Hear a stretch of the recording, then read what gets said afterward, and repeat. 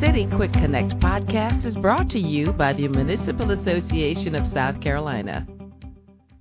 Hey everyone, this is Russell Cox, editor of the Municipal Association of South Carolina's Uptown publication. Today I am talking with Jeff Netzinger, Stormwater Manager for the town of Hilton Head Island. Jeff, welcome to the podcast. Thank you. Pleasure to be here. Glad to have you. We are going to be talking about the town's rehabilitation of the stormwater pump stations, two stations, one on Jarvis Creek and one on Lawton Canal. As I understand, these were the town's two oldest pump stations, and the project to improve them, I believe it was a $4.2 million project, won the town of Hilton Head Island one of the Municipal Association's 2021 Achievement Awards. So, to begin, Jeff, can you tell us about the experience these pump stations had during major storm events and just the operations of them that led the town to pursue this upgrade project? Yeah, so just to give a little bit of background, as Hilton Head Island developed into the resort community it is today, and people started moving onto the island and planned development started to come into play, and we turned from a lot of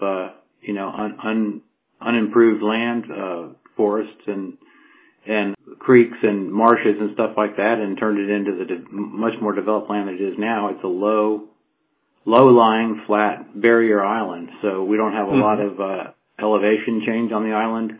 In some cases, the way we try and take all of our stormwater, as opposed to directing it to the beach and directly discharging stormwater runoff into the ocean proper, we're trying to maintain the beach, the continuous line of beach across the whole front end of the island, and discharge everything back into the creeks and the sounds on the back of the island.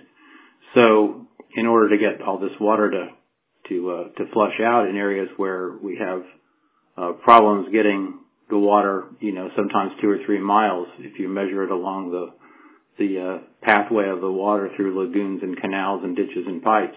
Sometimes that's 2 or 3 miles, and we only have a few feet vertically to have the gravity help push the water out. So a lot of times it needs help to get out in order to meet the stormwater protection demands to keep keep structural and roadway flooding at bay during peak events. So over the years, there's now a total of 4 pump stations operating on the island. Lawton Canal is the oldest one, is down in the Sea Pines Resort community, one of the oldest community on the island developed as far as the recent developed for residential and planned development. And then Jarvis Creek was constructed around 2000. So 89 for Lawton and 2000 for Jarvis, and then we had a couple more that came on more recently in 2003, Shipyard in Wexford.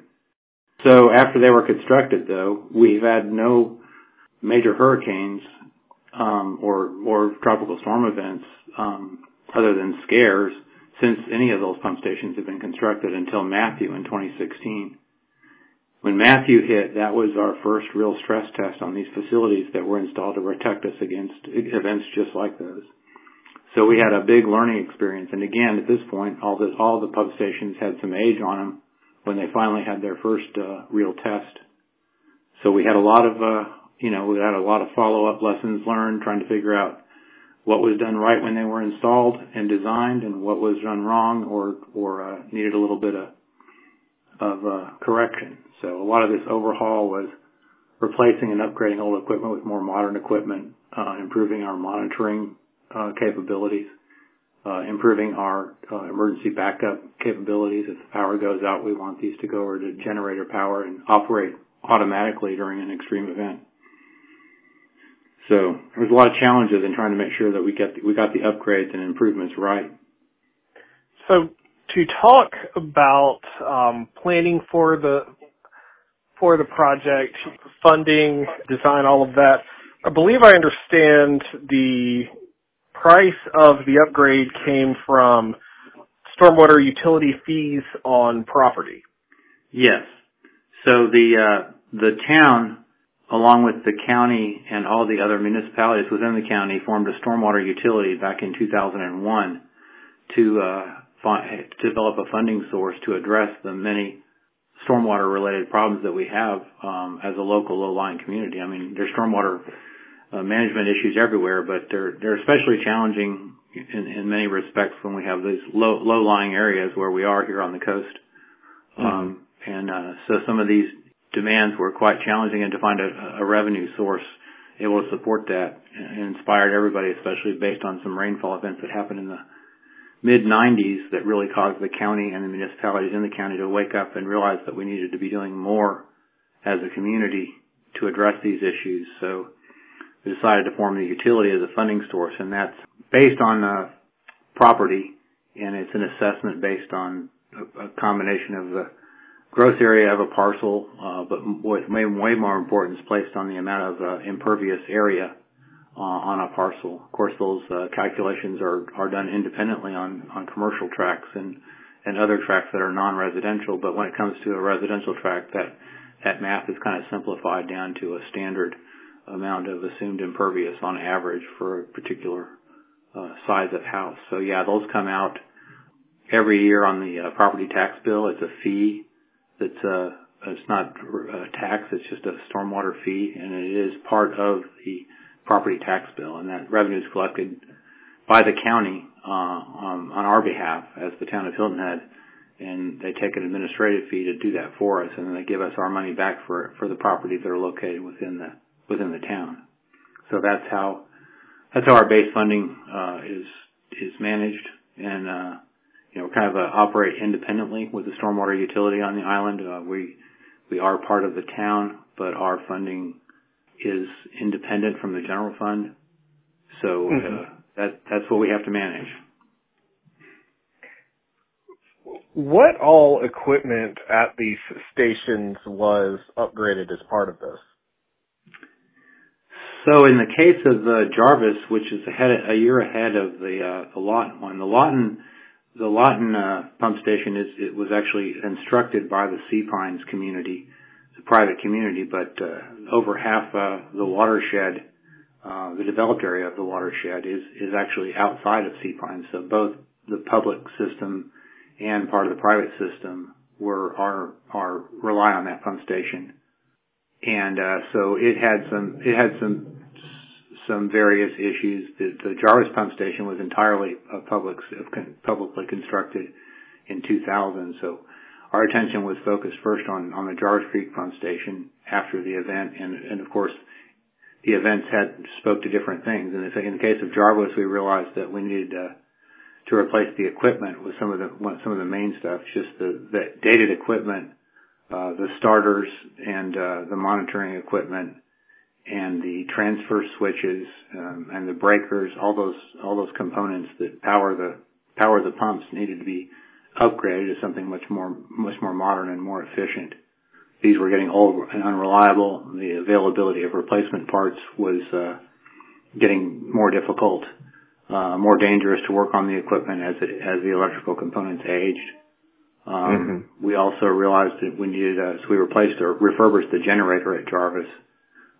We rebuilt several of the pumps, and then we made some improvements in the upstream system to some of what we refer to as control structures that kind of meter the water flow towards the pump station. So we had a control structure upstream that we doubled the capacity of the weir to double the amount of flow that would come from one of the larger sub-watersheds feeding the station during a storm event. So it was a combination of many things. So we did a complete assessment, and we had to give it over to one general contractor we have on call to help us maintain our pump stations. And I guess in the case of Lawton, it was much older, and some of that electrical equipment was really dated, and it had a generator that was pretty much functionally defunct. So we replaced the entire control building in that case, and made some replacements to the decking and the emergency cutoff switches. Completely reconstructed with a brand new control building, a brand new generator, and all brand new electrical equipment and conduit. So pretty much a complete rebuild except for the pumps themselves, which were refurbished, and the chamber itself that was built to house the pumps. So one thing that interests me about stormwater, it's very easy to measure performance in terms of how many gallons of water can be moved through a system in a given length of time. The new versions of these pump stations, how have they performed? Well, I guess the rub is that when we do have a heavy rainfall event, which we have in the summer when we get these downpours, they can vary from a few inches in a couple of hours in the case of a real extreme storm to 5, 6, 7 inches over 24 hours. And of course, the storm events we're designing for start at around 8.5 inches of water before they're even relied upon for that emergency peaking power. So I guess in the end, we talk about, the availability to be able to do a stress test on these systems only comes when the big event comes.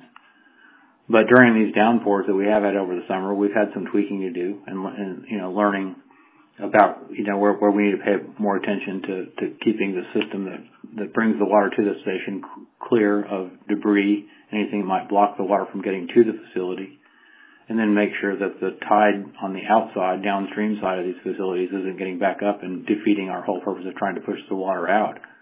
All these have what we refer to as backflow prevention devices on them, which are usually flap gates that keep the tide from coming back in, so if you have a storm surge, that water can't get back in on you. But again, until you have a real extreme event, the ground truthing of the improvements and how effective they are will only be known when the next big one happens. There's no way to simulate that volume of water, I imagine. Yeah, exactly. And then, of course, like we had for much of the last year when these improvements were going on, we were close to a drought level as far as our rainfall. So not only were we not having a lot of rainfall, we were also experiencing lower than normal groundwater levels, which of course maintain the levels of a lot of the lagoon systems and the channels that we have upstream of these facilities. So water levels were low for a long time. Then we had a bunch of rain in June, July, August, and September to kind of recharge us and give us some indication of places we needed to pay attention to as far as the maintenance is concerned. And this is actually, leading to a couple of future capital improvement projects that will increase the resilience for a couple of our facilities. One improvement to further enhance the resiliency and effectiveness at Jarvis with installing additional flap gates in the downstream system to mitigate the impacts of normal tides and tidal surges, but especially the tidal surges associated with an extreme event. Because when we have an extreme event here on the coast, we're trying to push water out into a water body that's generally much higher with the surge associated with the storm. So all that rainfall at the same time where the outfall conditions are absolutely the worst combination. So pushing out against a high tide to try and push the water into the ocean.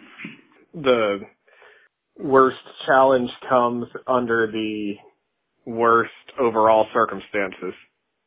Yeah. Makes sense. Well, you already mentioned some, but any other things coming down the way in terms of stormwater projects for the island? So as far as the major primary systems on the island, as far as just the pipes and the ditches and the capacities there, I spoke earlier about the storms in the 90s that brought a lot of rainfall that kind of got the ball rolling for the creation of that stormwater utility to get that funding source. Well, along with that was a countywide drainage study that developed a countywide master plan, and each participant in this study financially was given kind of a list of projects that needed to be implemented to address the major concerns. And the town had completed all the projects on that list by around 2005. So as far as our primary systems, the sizes of our pipes and the depths and widths of our channels and the connectivity associated with those and the installation of control structures and flap gates and such has already been done. So just trying to improve that resiliency, and then, as the town thinks about formalizing a plan for climate change and potentially future heavier storms and higher sea level and higher tides. That's all going to feed into our looking forward plan. So this next question is one I always ask. What can other cities and towns around South Carolina learn from what Hilton Head Island did in this case? It's a little tricky because, of course, many municipalities are not barrier islands. Yeah. It is unique as you go up and down the coast. Charleston has a extremely difficult situation there where they have that, highly urbanized peninsula, very, very low lying, and a lot of tidal effects that the slight increases we've seen over the last, couple of decades is definitely not helped their situation. And then if you go up and down the coast and look for communities that have pump stations, as they've decided as a potential solution to help, there's not a lot of them when you add them all up along the coast of South Carolina. And, down in our similar communities in Florida, the situation has changed a little bit too, because the coastline is a little bit different, and then what you're feeding into and how much volume to deal with varies. But it is kind of a niche thing when we're speaking specifically about pump stations. It's not like they're all over the place. I think Savannah has, across the river from us, has 6 or 7 pump stations.